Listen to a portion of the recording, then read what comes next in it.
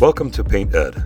PCA provides painting contractors with connections they need to grow their business. To find out more and to become a member, visit pcapainted.org. Find more great content like this on PCA Overdrive. A subscription to the platform is included with membership. For all of you non-members out there, sign up for a free trial. PCA Overdrive is available on the App Store and Google Play. This episode is brought to you by Bear and Federated Insurance.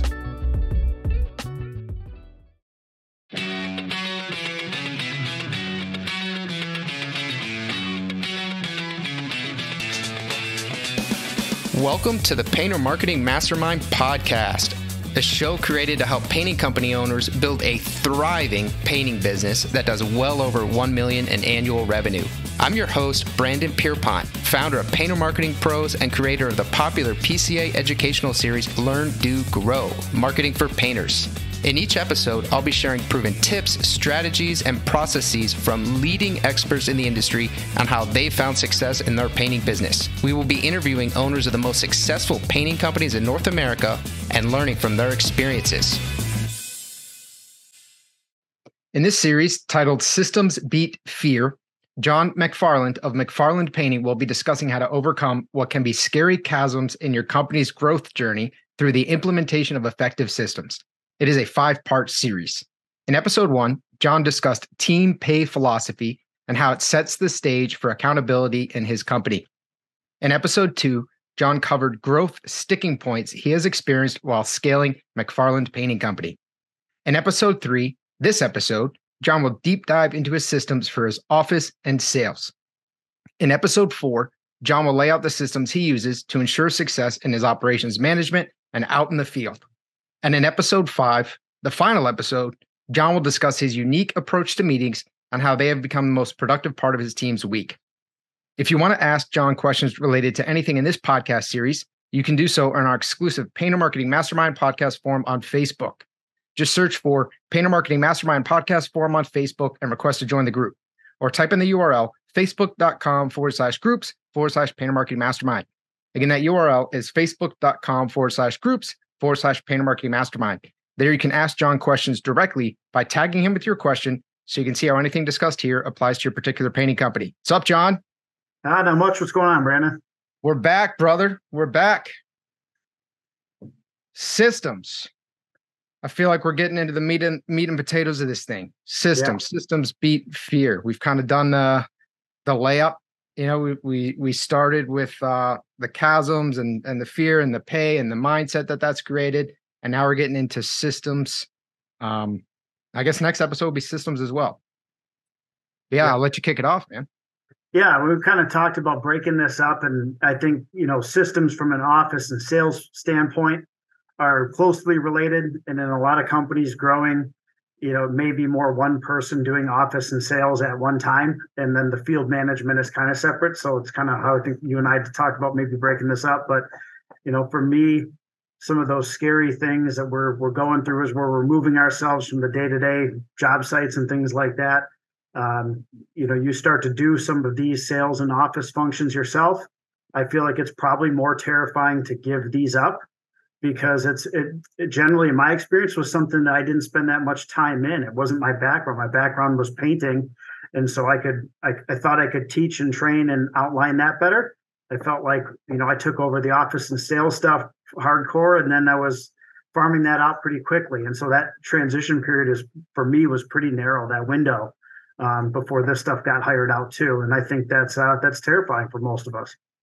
So you think feeling like you knew it, like you didn't know it as well, kind of ironically made it more difficult for you to have someone else do it because you felt like you couldn't really monitor them or make sure that it was being done right. Yeah. And what metrics do you measure? Rings to a phone call getting answered is not something that gets measured, but production rates you can track in painting, right? Gallons used or hundreds of dollars in jobs done. You can track those things pretty simply. Hours worked. How do you justify someone working in the office with this kind of gray area job that honestly, most of us do a really bad job defining when we hire that first person and say, I'm not sure what you're here to do, but I need help. So I know somebody's supposed to be here doing something, and I don't think it's going to be me anymore. So I hope you know, because I wasn't great at it. So I hope you're good. Have you ever sat in an office and done something before? All right, sweet. You're hired. Sounds good. Let's do it. Cool, man. So how did you, how did you go about looking for that first person? The first person was just like anything. I think we got her through Indeed, honestly. So just an online job platform. I'd have to try to track down my job description, but it was, kind of smaller construction painting company looking for office admin. The daily jobs include scheduling appointments, answering phone calls, responding to emails, answering questions from clients, and all those things that really most people can do as fast or faster than the best project manager, painter, business owner guy. And so for me, it was a little bit more of just kind of a task type of orientated thing. It really wasn't a dynamic job function with my first office admin. Now, as your first admin, this is the person that we talked about last episode, right? The one that didn't really work out great. Yep. Okay. Necessary for my growth. I think it kind of, she did what needed to be done then, but didn't have the abilities to carry us to the next step. Certainly, I don't think would have had the abilities to train our other office staff, like my current business manager, now Chris, her replacement. She came in to replace the first woman. She's trained and manages all of these other office staff. And I think that's a difficult job sometimes. Maybe somebody's really good at doing the admin work. I really lucked out, and she really likes managing, leading, training people to take parts of her job too. And she's damn good at it. So, yeah, it can be a real tricky thing, man. Someone who's a good practitioner of the role versus someone who can actually manage other people in the role or teach it or, onboard. That's not always the same person. And just a quick recap. So for anyone listening who maybe didn't listen to the last episode, or it's been some time, and John, correct me if I'm off on any of this, but for my recollection, your first hire was essentially someone that you didn't really have all the KPIs, the SOPs, didn't really know what you were doing. So you plug someone in, that person came in and kind of exposed the holes in your system where you really needed to create the SOPs, and essentially led the way for you then to be able to hire essentially a rock star who came in, who if she had walked through the door initially, she would have just probably turned around and walked out because it wouldn't have been to the caliber of a position she would have taken. Is that more or less correct? 100%. I needed a first, and she was a first. And to your point, I wish I had a little bit better forethought to actually kind of treat that person as straight overhead. And that's what they are. The painters in the field are income generators. The sales team is income generators. That straight overhead, I think I really needed to do a better job of actually figuring out, like, okay, what can they do that frees me up to be an income generator, a big idea, growing the company person and things like that. And if I had that framework at the time, I think it would have been easier for me to actually figure out, like, okay, what can I do that does directly increase efficiencies or generate income that I can have this other person do as good or better than I did to free me up, kind of getting that freedom from them. I'm Prithvi Varkiani, and we've got recruiting best practices, painter training resources, and a Bear Pro sweepstakes coming your way in this PCA Minute. It's recruiting season. If you're wondering where all the good candidates are, we got you covered. There's an entire section on PCA Overdrive dedicated to hiring, recruiting, and retention. Curated from your favorite podcasts, expo sessions, and virtual events, you'll learn to hire and keep rockstars in your company. Just look for the hiring, recruiting, and retention lane on PCA Overdrive. Get your crew field ready faster with PCA's painter training. PCA Overdrive provides free access to painter training videos in English and Spanish. Our training portal offers a more in-depth learning experience through a guided pathway. Each module has an assessment, and certificates are awarded at the completion of each level. To learn more, go to pcapainted.org/training. Finally, enter for a chance to win the Bear Pro Painter Sweepstakes. Price includes $5,000 worth of Bear, Kills, Graco, and 3M products. Visit pca.so/Bear Pro Sweepstakes to enter now. And that's huge, man. That honestly, what you just said there's a mindset that I think could easily be overlooked. So straight overhead, right? So I'm thinking, okay, this is just a cost. Sure, it's an investment, whatever. But at the end of the day, it's going to hurt your profit margin. They're not generating anything. But then you said how can it free me up to be an income generator and grow this business? And that little kind of tweak in thinking, I think, is where a lot of people fall short. They think, well, I hire him. Okay, gives me some time, provides me a luxury, makes my life less difficult. But they're not then transitioning into, well, actually, that loss in revenue and profitability through that person can be more than compensated for, because it now puts my unique skill set back out on the streets or whatever I'm doing, vision area of the business, which is going to more than compensate for that person. 100%. And the analogy that I used with a gentleman we just ended up hiring a couple of weeks back who ran his own painting company, he talked about, you had these income thoughts and these goals. And I said, yeah, but when you go do quotes, you're gambling on potentially making income, but you are making no income. You're leaving a productive job site that he's really good at. He said by his self-declaration is just very average at selling work. He's not super comfortable at it. It's not his thing. I said, so you're stopping generating income to then gamble to try to make income down the road. And you have this idea of efficiencies, but I don't think you're really doing what you're capable of doing, because you're stopping what you're really good at, which is stain work and restoration work and these other great things that pay really top dollar, because it's a necessary thing for you to go and generate work. And if you flip that over, for me, I could go and do what I was really good at, which was attract people, train teams, get teams more efficient, be on job sites and work with them hands-on, on top of getting some leads and going to some networking groups and getting in, those referrals that I was doing cheaper than what it would have cost me to get them through marketing companies. And even, Google AdWords wasn't really as popular back then. Yeah. But I was really good at word of mouth, face-to-face networking. And that's how I built that business. It freed me up from answering the phone, and I could go and do that stuff. Yeah. Yeah. I love it, man. So you could put in the hustle. So you've only had 2 people then for this position, the office admin. Yeah. I mean, because Chris's role has gone from the office admin to now the designer and the marketing and our business manager. Our business manager, Chris, handles our office manager at our other location now. So she's morphed into this much larger role, but really, sure. Yes, 2 people kind of started that. So, yeah, I know she answers the phone as the owner sometimes now. So she's really grown all with the business. Yeah, all the time. I mean, it's not even a question around here. Yeah, that's amazing. So does she have people working under her? Yeah. So she, directly reporting to her would be the office manager that runs our Highland, Michigan branch. Is about 30 miles from where we're at with our main. My day-to-day kind of customer service manager, Danielle, reports to her. Marketing manager, Elizabeth, reports to her. Our designer reports to her, because a lot of the designer's job is kind of this split. It's not really outside sales, so it's ordering of some custom finishes and some materials like cabinet pulls and hardware and things like that. And then she's kind of a backup office person, answers phones when everyone else is tied up or whatever. And all those women report to Chris directly. Love it. So let's get into these systems. Did Chris build these? Did you build some of them? Was it are they still being built? Where are we at? They're definitely still being built. A lot of them, I would say, was pretty much a 50-50 split from Chris and I once we got the framework a little bit more appropriately laid out of what does the job look like. So how do we take a call from a client calling in or emailing us saying they need a quote? That script and stuff, she really went through and tuned that up. It matches our CRM, right? So it has referral source. How'd you hear about us? That's one of the first questions we ask people. We really care about that. We want to know what's working. If it's a word of mouth networking group we're in, we want to know, there's different times that somebody may be paid for those referrals.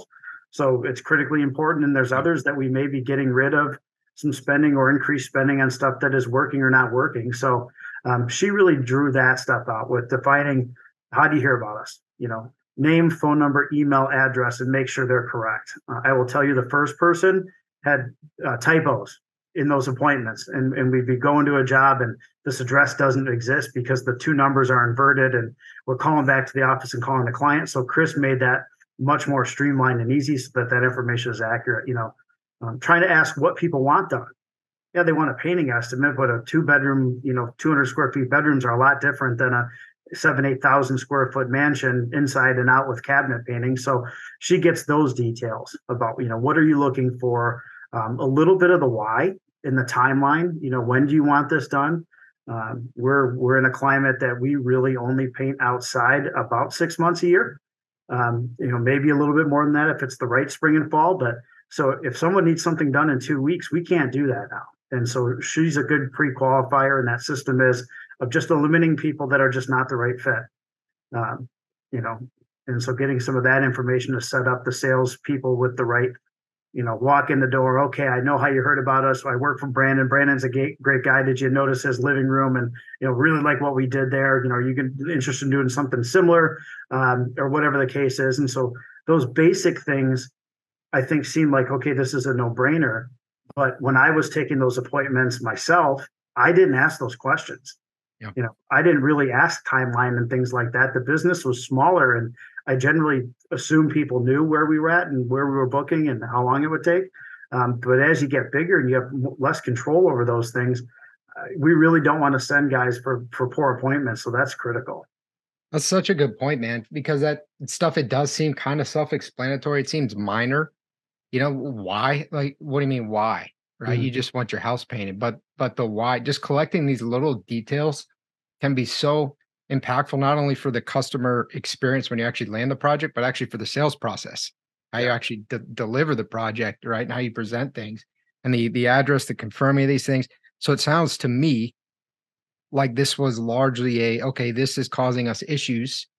And so we're going to go back and we're going to basically refine the process. Okay, we drove to the wrong house because the address was put in. This is now the second time this has happened. We're going to go ahead and make sure this doesn't happen a third time. Is that basically how this was built? Yeah, because when you're out there trying to get to an appointment on time and that number's wrong, it's stressful. I mean, we said this, I think, the last episode. We do hard appointments. So we say noon. Our guys probably like slow rolling down your street at 5 minutes too. I don't like moving up. We all hate being late. So the time is the time. And having things laid out well is the only way that other people are going to be able to do that sales process efficiently and on time.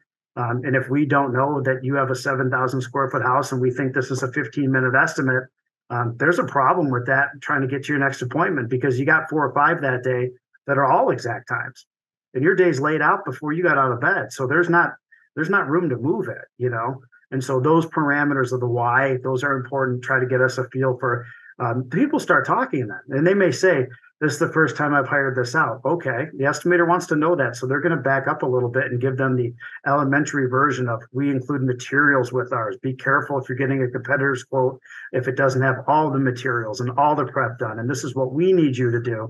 Where if it's a previous customer, we know we're just going in, we're going to catch up with them, we're giving them a price for the next project, and we'll spend more time talking about something that's not project related. But those first time people for us, or first time they've contracted services like ours, they need a little different level of handholding through it. Yeah. Yeah. So taking the time to educate the new customers more. And I think that in and of itself is a valuable point. I think a lot of painting companies don't do that enough. And the difference between Chris and her predecessor is Chris would explain stuff like cabinets. It's a 5-day process. This is how this looks, and really put it on a platter, so that when the salespeople go in there, they're like, yeah, I already have those questions answered. That's great. Let's get down to brass tacks and do this thing. And that's nice too. And it's really nice that the people that are not the doers in the field know the exact language and order of operations and things like that. There's a consistency. They can't say he said, she said, because we all say the same thing. And so making those things, that person has to be really aware of, how long is a $3,000 project going to take you? Do you staff that with 1 people, 2 people, 3 people? And so all those things, bringing that person in the fold, I think, is critical. And it starts at the first phone call.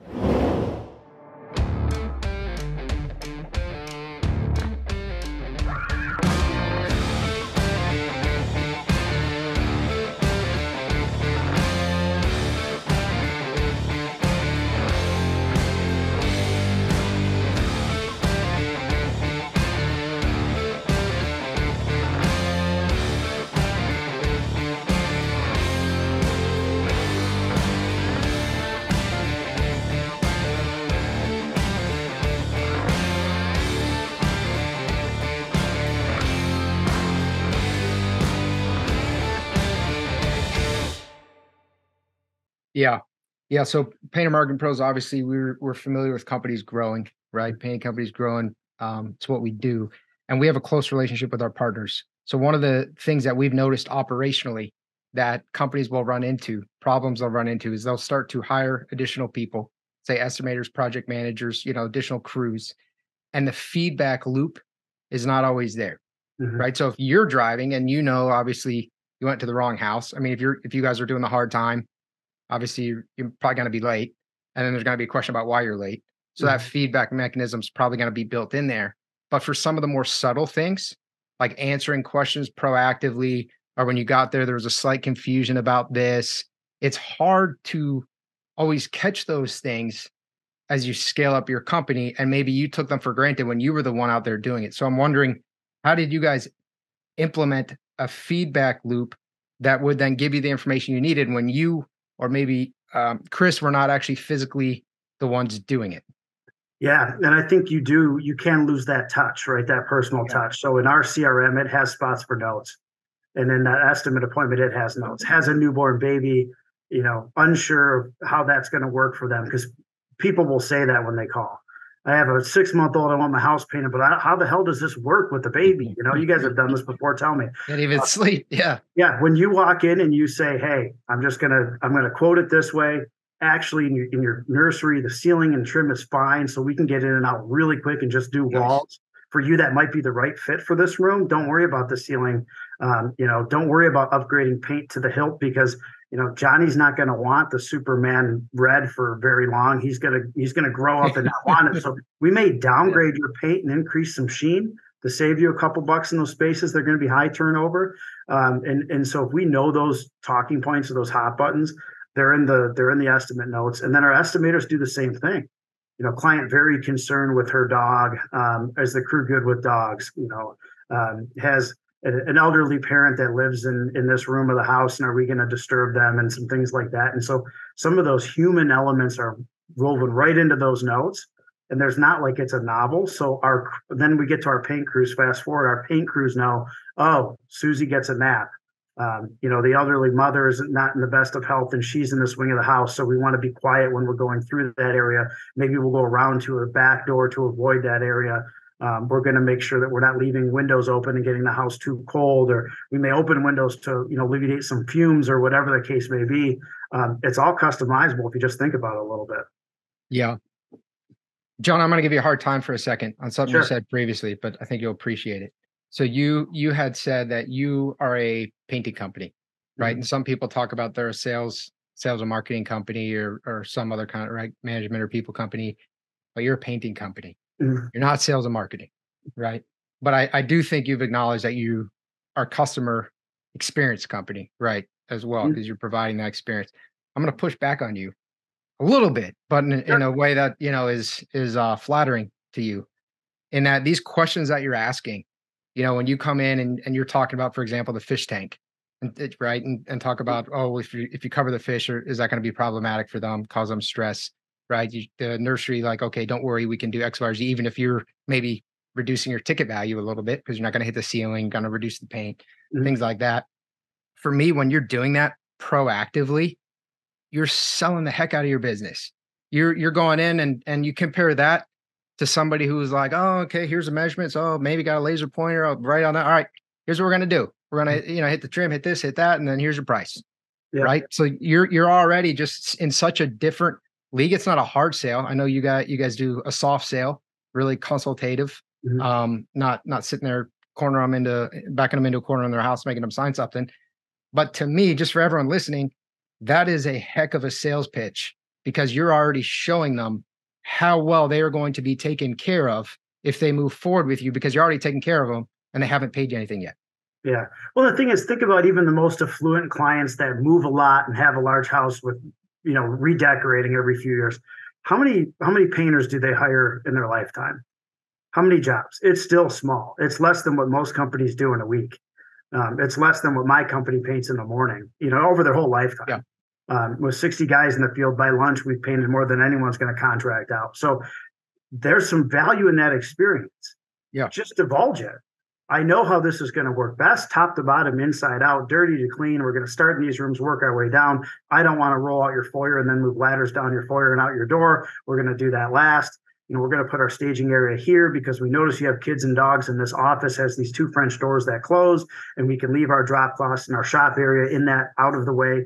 So we don't have to move it on your house, but I can't leave it in your living room because Johnny's going to, walk through the paint and it's going to be a mess. You have all this wealth of knowledge, even if you've not been doing it that long, that you have to just figure out how that's relevant to almost every customer. And I think with us, I've done a pretty good job of training my people to think that way. We just had a commercial project. I knew nothing about it. I didn't do the quote. I didn't get consulted on how to do the breakdown. The project manager that was assigned the job took a Google Earth image. It's a large building. It's about 150,000 square feet. It's an exterior, and actually made color coded for what days people could not park in a certain area of that parking lot. Sent it over to this on his own because he's seen this done by others and by me on his own, so that they know where to tell their staff via their own internal email, hey, don't park here. What happens if someone gets there before 8 o'clock when we show up to work and there's cars parked and we got lifts and equipment and paint deliveries and there's vehicles that are parked? I don't want to ask those people to move. That's annoying. I don't want to wrap them up in plastic. That's annoying. I just want to have everyone know where they got to park for that day. So we start and finish a segment, and then they know Tuesday is blue. That's going to be this side. We got to park in this lot. And so I think if you show the importance of all of those things from a cerebral standpoint, the crews notice and the customers really notice.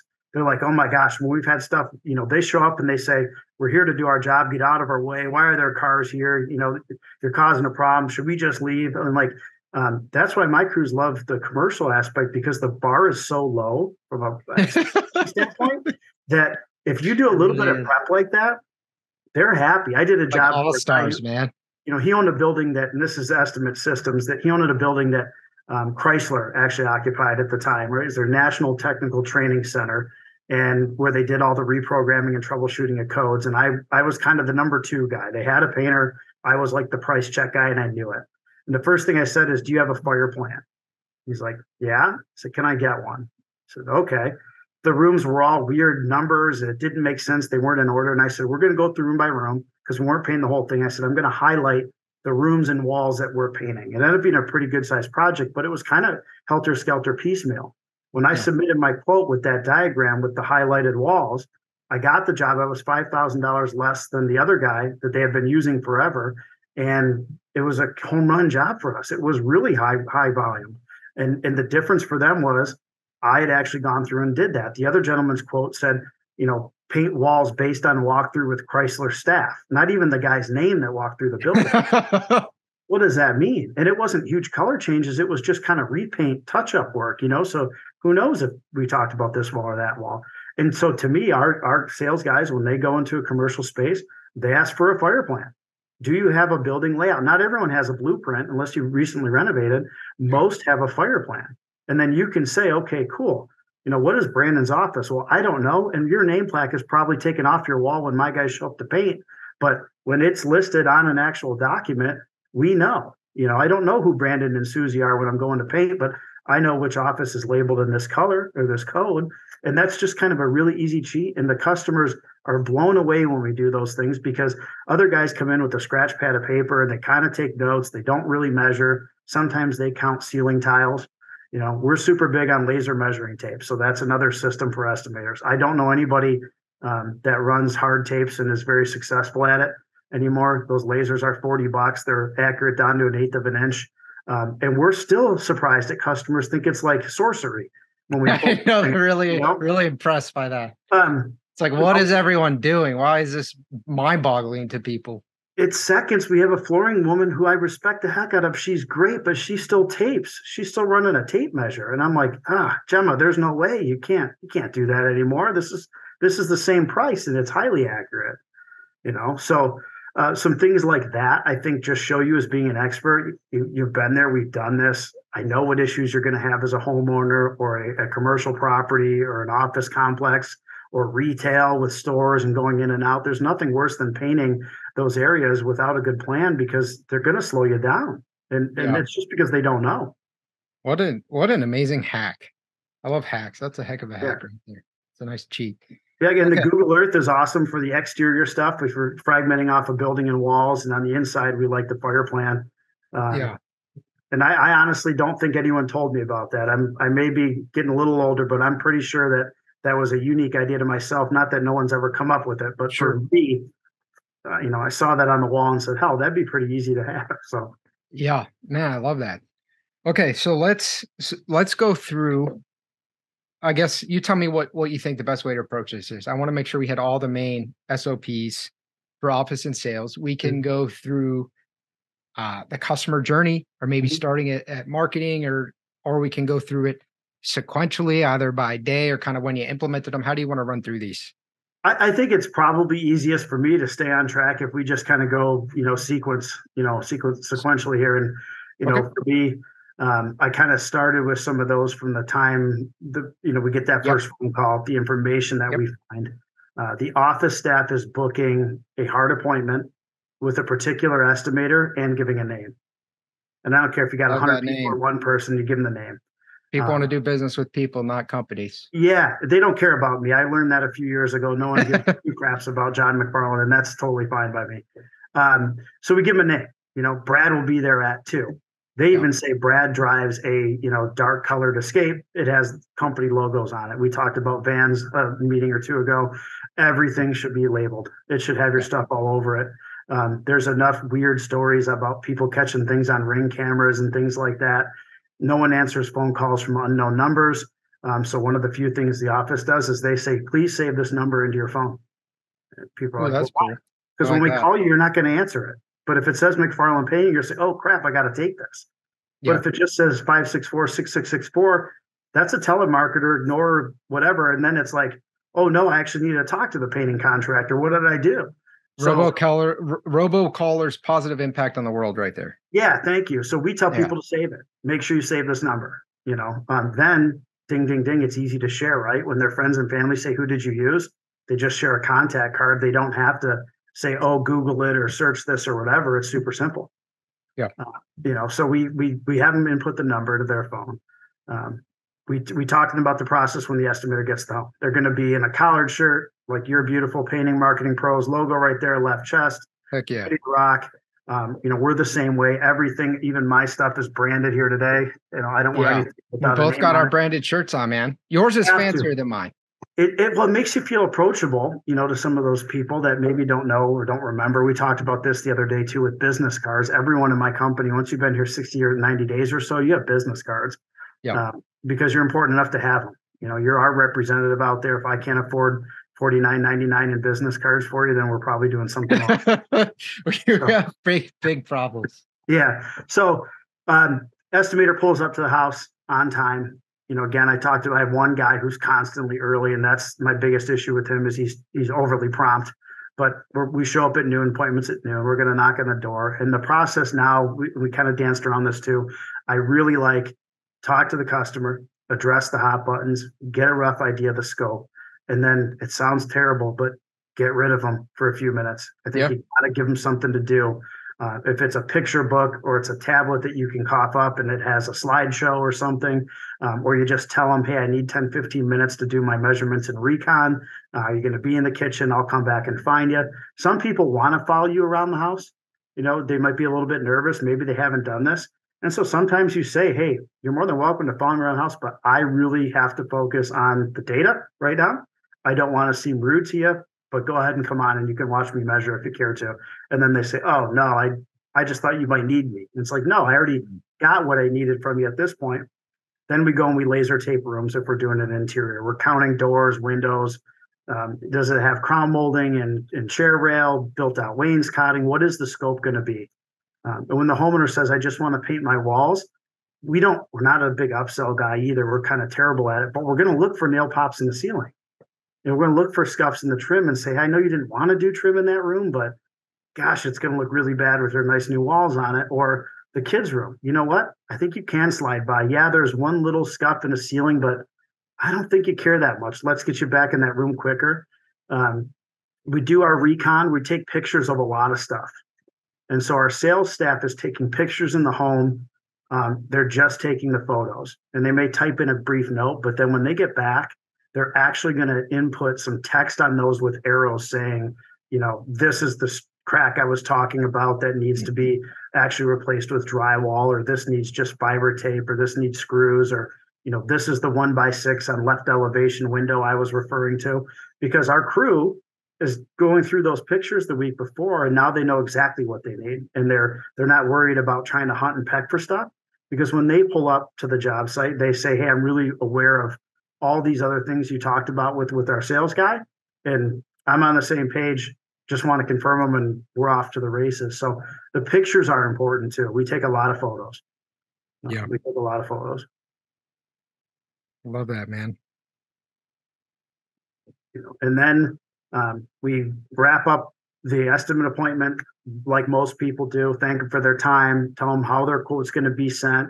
I'm going to email you in the order of the rooms is the order that we would prefer to do it. If you want to move something around, we can do that. But in our opinion, this flow is going to work best for you. We're not going to have you empty every bedroom at one time and not be able to put things somewhere. So we're going to provide some advice on that. We're going to talk about products. Obviously, we spec high quality products. We don't use mid-range stuff. That's a big sales point. Our quotes all include materials and labor. Anyone that doesn't include materials, I'm seeing more and more of that in our market, which just seems kind of odd. People have no idea what to buy, where to buy it, how much to buy, and their pricing is not ours anyhow. So it doesn't make any sense to do that. We have people that ask, well, can I provide the materials? And we say, not really, to be honest with you. You can't take brake pads in and have a shop put them on. There's no warranty. They don't like dealing with the headaches. They can't control the product the same way. So we're similar to that way, where we're probably a little rigid. If you want us to warranty it, we're buying the product too. Go through all those things. We talk about how far we're booked out in terms of scheduling. We talk about the type of team we generally would staff this. Some of our sales guys get really deep into the 2 guys, 2 days. This is how this looks. And others are, I believe this to be a 2-day project, but operations will tell you exactly when they call you to set it up. All of our quotes are emailed to somebody within 24 hours. Something that I did and didn't even realize I was doing it. I generally did my quotes in the morning and ended my day at the office when I was still doing kind of the flex job. I like to send quotes as close to people getting off work and being at the dinner table as possible.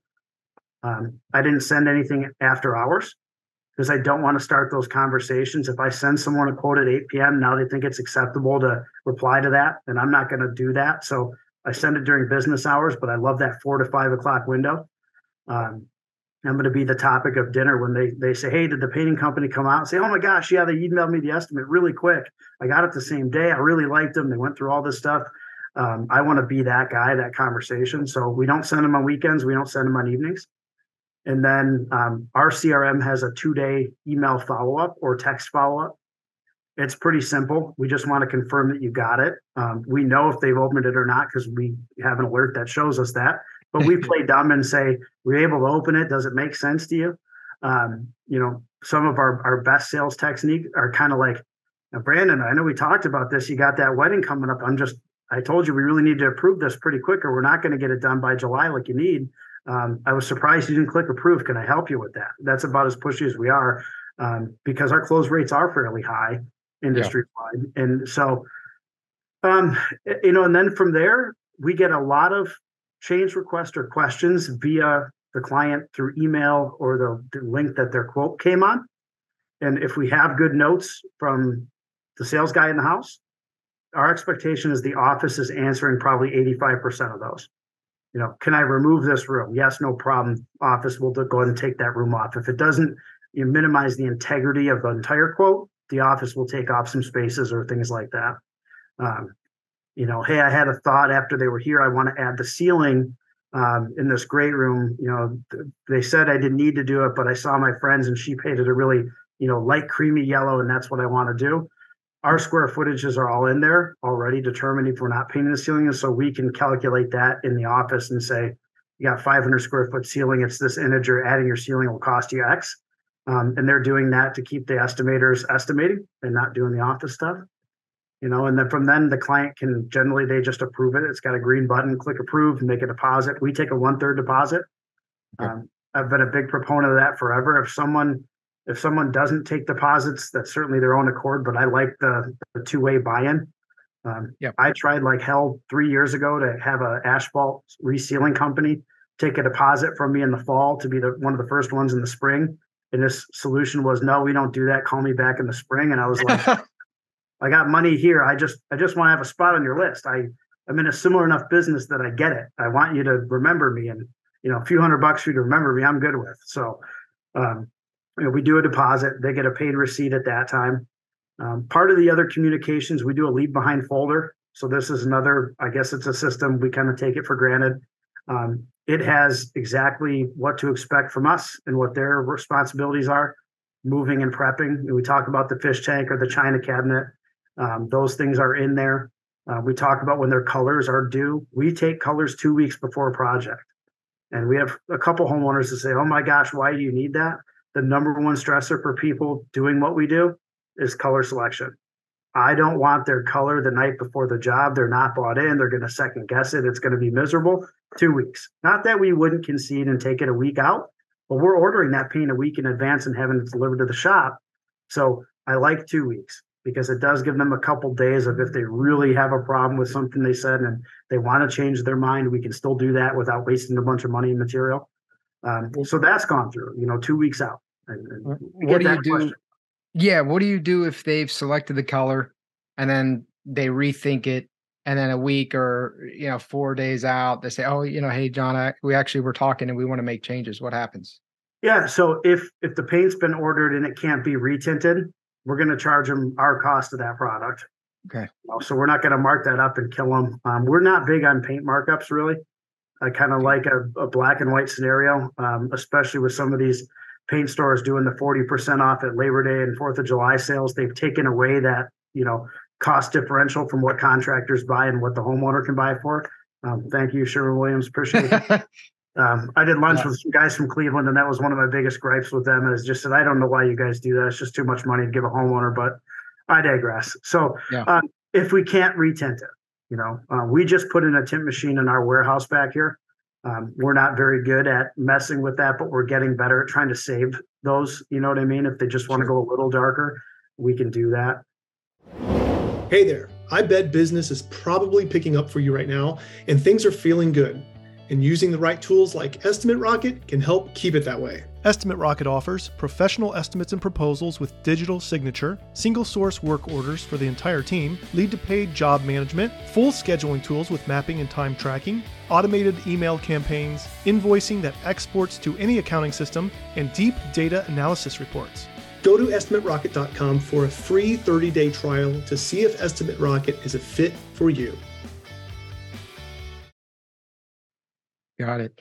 So then one of the things that I really like that you just talked about is you will email them the quote and you will do it in the order in which you plan to complete the project, and you plan to complete the project in that order based on your experience, and you can essentially explain why this makes the most sense given, I guess, completing the task in tandem with their life, whether they have kids or whatever their unique scenario happens to be. And I think that's really powerful, because other people, I've never really heard of that actually from anyone. So other people are just going to send all the different things that they're going to do, but you're basically sending them an action plan, like a detailed action plan. And why do people not buy from contractors? Because they think they're going to get screwed, because they don't trust them, because it's an unsavory bunch, right? But that's kind of the sort of the elephant in the room for a lot of contractors walking in there. You have to overcome any negative experiences that they've had in the past. And I think when you can set those expectations and you can lay out, hey, here's exactly what's going to happen and how it's going to happen, I think the trust factor goes through the roof. Well, they don't have time to move, and hardly anyone we work for has the ability to take all the contents and breakables from an entire project and store them out of our way. So they're going to do this in phases mostly. Yeah. And they need to know, because no one wants to be surprised. Not that I've had guys screw this up. It's one of our only repeating customer complaints. I didn't know they were going to be in this space, or they got ahead of schedule, and then they told me at 4:30 by 8 a.m. the next day I have to have my kid's bedroom empty, and I got baseball. How do I do that? Right? That's just frustrating. Yeah. Is it egregious offense? No, but it's something we can prevent because we've been here before. So we tell them, we have an elderly widow. We're going to send a smaller staff for more days, and they're going to kind of dink and dunk and poke their way through that because she can't turn her life upside down. The busy mom of 3 or 4 kids, She wants this like a Band-Aid. I'm going to get this ready for you, block it off 2 days, and then get the hell out of my house. Appreciate it, but I will see you again. What do you do when there is a gripe, for something that was maybe a minor, maybe a major inconvenience, but really not that big of a deal, got a little bit ahead of schedule? How do you handle that as a company when a customer complains about something like that? Yeah, I mean, first and foremost is apologize, even if it's, we're just ahead of schedule, and just be very definitive on why you're apologizing. Hey, I'm sorry we didn't clearly communicate this. I know that it's frustrating. We try to make this super easy for you, and I don't think we did that, even if it's the first morning of the project. I thought you guys were going to be here at 8:30. It's 8:45. I got to go take a kid to school. Hey, I'm sorry. That's not our intent. We operate at a pretty high functioning level, and we're not doing that yet, but we will by the end. Just acknowledging it and owning it. I'm not a big fan of excuses. Oh, there was traffic on the way to get here. It's relevant. You're late. We got construction all around us right now here in Metro Detroit. It's crazy. So everyone knows that. I don't care. Leave earlier. You have GPS now, so there's no excuse for it. Traffic patterns. I don't like the excuses. So accept it, own it, explain why your error has caused them even some minor frustration, that you get it. I'm in your home. I know you're stressed out. You got to get your kid to school. I'm sorry. I didn't want you to be thinking about two things at once. We sell this. I use the analogy like going to a restaurant. You can go grocery shopping, you can cook, you can clean, and you can do all those things. That's fine. Most of the world can, but it's sometimes really nice to go out to a restaurant and have everything done for you. The waiter still may say, hey, this is how we cook the porterhouse steak, and this is what we recommend pairing with, and these things, and you're receptive to that because they've been there before and they know. But I don't want to have to go and worry about, did the cook do this right? And my reservation or things. Yeah. So I just kind of want this done and I want it done easy, and I want you to take the stress out. I want to relax and have a cocktail and listen to, why you're recommending what you're recommending, and then make up my choice. And so I think what we try to do is similar to a restaurant. Yeah. Love it, man. So with the homeowners asking certain questions, are you basically saying you try to lift some of this off your sales staff? So for example, when they say, okay, I saw, Jane, and she had the nice ceiling, and so I actually changed my mind and I want to add the ceiling. Can we add it? Or, hey, I want to remove this bedroom, or whatever it is. Obviously, there are all kinds of other questions, scheduling and other things. You guys have basically SOPs for that. You have almost like a Q&A SOP for, hey, you've been operating so long and have done so many projects, you start to see the same questions, concerns, objections over and over and over again. Or is it just the office staff is familiar with them, so there's not really necessarily a documented SOP, but they just know how to handle it? There's not really a document for the office. They're so good at what they do that they haven't functionally needed one. Our sales team does. I mean, they have a list of questions that they're not doing a checklist in the home, but that process is kind of written out, confirming. One that we dealt with quite a bit, when you say trim, a homeowner thinks everything that's semi-gloss white enamel in their house. When trim doesn't mean anything to our guys, we literally spec out casing, baseboard, chair rail, crown molding. I mean, it's window aprons, like it's to the T. So somebody thinks, I thought that this giant built-in by my fireplace was going to be painted. It's like the level of detail in our line item quotes tells me that that's not really a likely scenario. Maybe that was a conversation with ABC Painting before we got there. Right. But we have good photos, so we can add it without going back out. But we write our quotes very detailed. And again, still apologize. Hey, I'm sorry I didn't ask about that. I should have asked in particular about that. That's my fault. But if you want to add it, absolutely, it's X. That's way different than, we never talked about that. What do you mean, Mantle? It's not on my quote. Hey, sorry, I should have professionally said, this is something you should consider. We're already coming this far. Is there a reason you're not doing these built-ins or something like that? Right. Yeah, I like it, man. Or even if, I guess even if someone maybe had asked about it, but homeowners forget, or like you said, they have multiple people come out and they can't really remember who did what. You could say, hey, I'm sorry, there was confusion in your estimate. We can go ahead and clear this up or whatnot. It's part of the notes in the photos. So we're taking photos in that order of operations too. So if there's a room that they said, well, you didn't quote the bedroom, if there's not a picture of it, then we didn't go into the bedroom. And you could say, gosh, I don't have that photo, I'll come back out and measure it and we'll handle it. Or, oh my gosh, I do have that photo. I don't know how I left that off there. We still may make a price concession, just give them $100 off that room because we messed up and we want to keep them happy and not have them begin to think, that perceived indifference. Like, are these people so careless they forgot about my third bedroom? We're like, nope, we're just going to do that at a discounted rate. That's on us. And the sales staff really right now, they handle all that stuff on their own. They're not asking me, hey, should I throttle this down, or I missed this. Those mechanisms are already kind of in place. And this is a gigantic meeting, but we have an errors and omissions process that if our operations manager sees something that's missed on a quote, we just had one with the commercial building where the casings weren't listed to be caulk filled and primed and painted. It was just door slabs. And that was a pretty good error at the size of this job. That gets a whole like on-site visit by the sales manager and operations manager, which for a smaller company may just be the owner. And we're going to go back and say, hey, we missed this.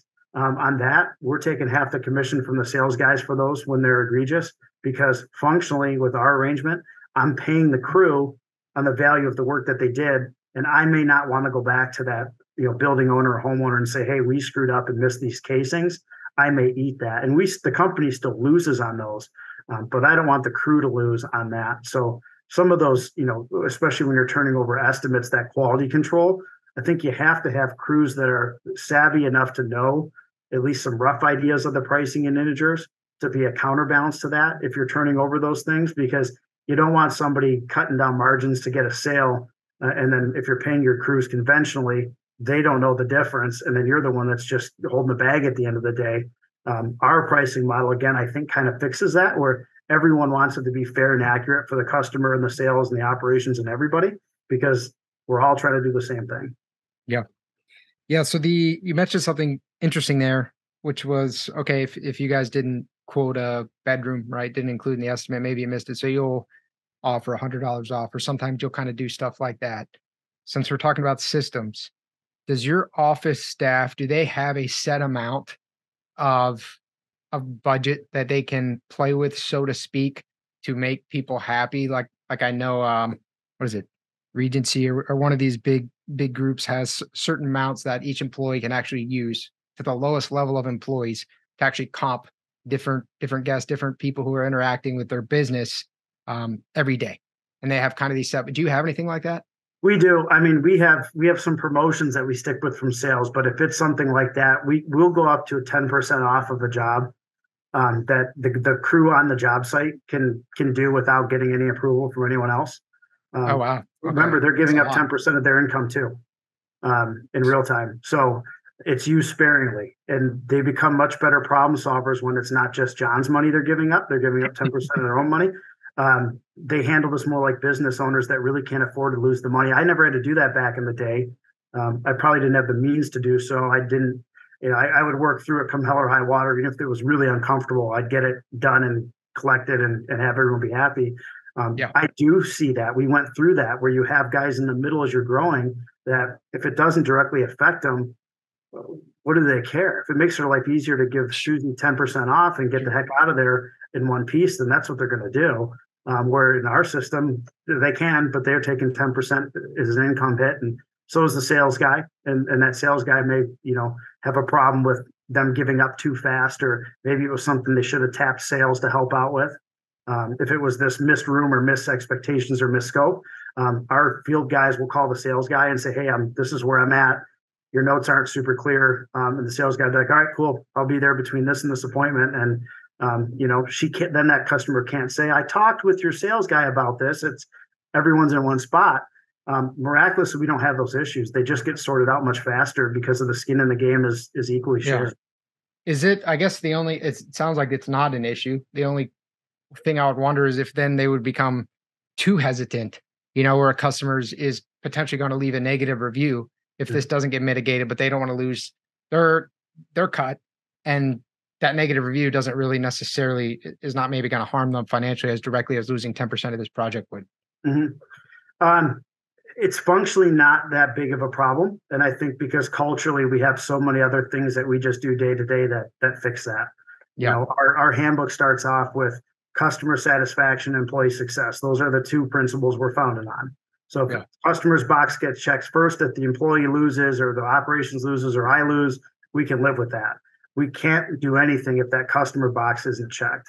And so that will be something that, they could have longstanding pay repercussions. If they really behave poorly and really created a problem that now we got to go back out and deal with a customer that's really hot about something, they're going to get written up. It's a rarity, but they would get written up, and we can reduce that percentage for them for a week or two to prove that point. We don't have to do that, though. Yeah. But the threat is there, I guess, in theory. But I think culturally we have it set so much that they really want to own it, that they don't want anyone coming onto their job sites. They're quite territorial with that. If I do a site visit, the first thing I get is, what do you need? Why are you here? It's not, oh, great, my boss gets to see my good work. It's, what's up? Does your business need more reviews?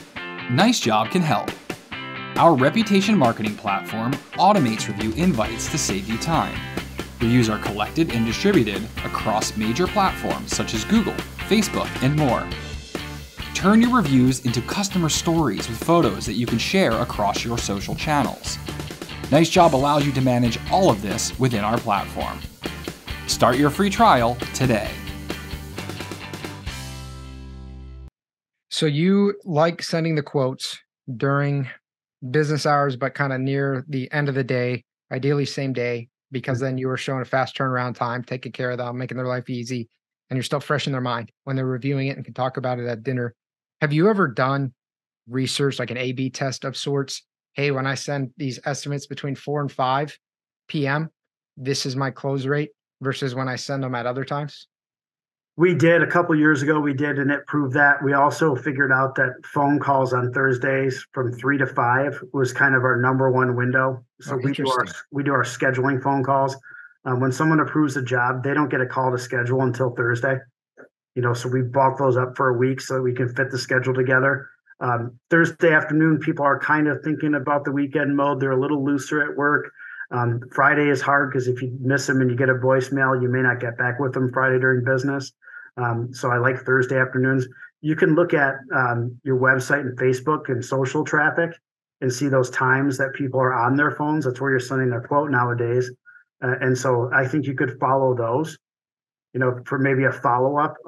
Unfortunately, our CRM doesn't let us adjust the date of that automated follow-up. It's X amount of days after the quote was sent, because I'd love to send that follow-up on Sundays. And just say, hey, we're out of the office. I wanted to check in with you or something to that effect, because our algorithms show that people are quite active on our social media on Sunday afternoons when they're kind of lounging around. So, but yeah, we did. I love Thursdays, and I got a lot of gripe from people when we started to say, thank you for your deposit. We'll call you on Thursday to schedule. The rebuttal to that is that allows us to put projects together so that everything fits.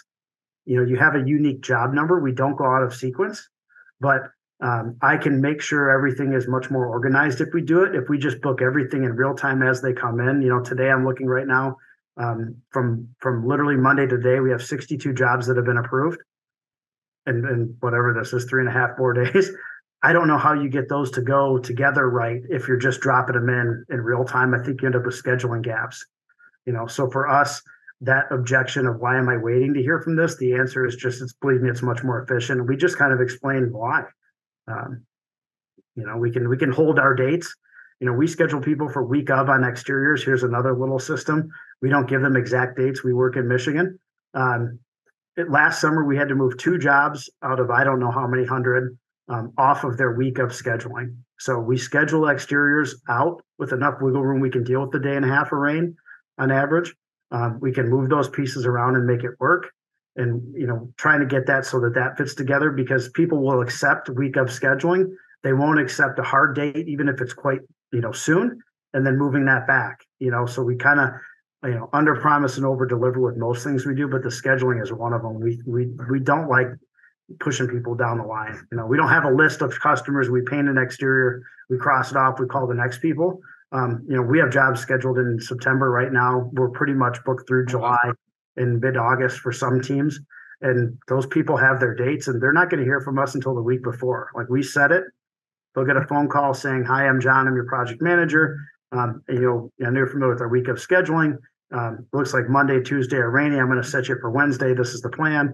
And we do all that stuff, as that gets closer, but we don't bump them up that week hardly ever. How do you guys schedule your interiors? Interiors during the exterior season, those get hard dates almost certainly. We tag jobs either as rain work in our job title. If it's something that's vacant or people are flexible past clients, they can get moved up. And we're going to call them on Monday at noon and say, hey, Tuesday weather looks real bad. Can you pretty please have us in there to do your project? Mm-hmm. We don't even, we don't ever really run through those. We always get enough for whatever reason. It seems like that. But I think our sales guys kind of build in that, hey, if you're willing to be a little bit flexible, I think I can get you done sooner. If you want a hard date, not a problem, but it's going to be more towards the end of our schedule where there's openings. I know I can get you done sooner, but the trade-off is a little bit of flux. You may have no more than a day or two notice on your project. And so for some people, that's fine. They don't care. That's good. If it's somebody's painting the interior of their garage and they have to spend all weekend emptying it, no, they need a hard date, Yeah. Awesome, man. Well, we're coming up on our hour here for this third episode in your series. Do you have anything else you want to add regarding SOPs for office and sales? A lot. You know me, I can blab. I know, man. I think the biggest part we kind of talked about was when you have something that you're giving up control on, you actually need to think about how much more you did with it. It's not quite as simple as you may think. Like, you just show up and you quote the house. But if you turn the customer onto something so you can focus, or if you drag them through whichever one you think works for you, I think that's how you write it. So you have faith in the systems you're putting in place, and then people can improve on it. And if their numbers are better than yours, and they say, no, I hold the homeowner's hand for 30 minutes and we point and touch everything. Okay, numbers prove me wrong. You're good. But I think trying to evaluate what you do, and I wouldn't shortchange it. I think a lot of what painting contractors do, they just do because it's how they do it. I think they'd be amazed if they actually started to peel back those little subtleties that they just kind of take for granted. For us, it was the order of operations on quotes. Good example. I did it that way. I had a guy estimate for 2 years where he did it whatever order the homeowner wanted, and then we had to go back and resort this. And it was just laborious and didn't make any sense. And I hadn't been in the home. So even with photos, I couldn't always put it together for the crew. And then how do you tell people what stuff they need to move when? We use a mathematical equation for production. So we can tell someone, your first 3 line items are day 1. The next 2 are day 2. The last 3 are going to be day 3. And so you're prepping your own home on Sunday night, Monday night, Tuesday night, if you can't do it all at once. And again, I think for the owner operator that does their quotes and then shows up as a project manager, you do those things and you don't even know it. Yeah. So it's so easy to overlook all the little details because, that's just how you do it. You think everyone will just do it, but then you have someone else plug in and you realize a lot of that stuff wasn't so obvious. Yeah. All right, John, I appreciate you, man. You are a wealth of wisdom. Thank you so much for this third episode. We have operations systems next. So super excited for that. And thank you, brother. Appreciate you, man. Thank you. If you want to learn more about the topics we discussed in this podcast and how you can use them to grow your painting business, visit paintermarketingpros.com/podcast for free training, as well as the ability to schedule a personalized strategy session for your painting company. Again, that URL is paintermarketingpros.com/podcast.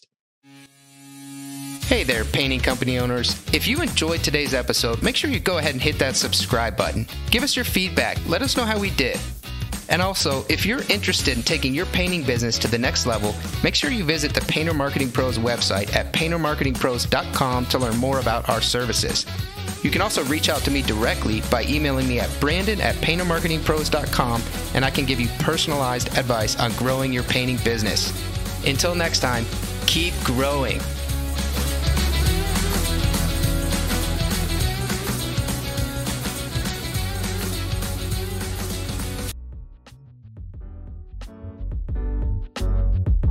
PaintNet podcasts are produced by the Painting Contractors Association and are made possible by members and industry partners. To find out more about upcoming education opportunities or for more information about joining PCA, visit pcapainted.org.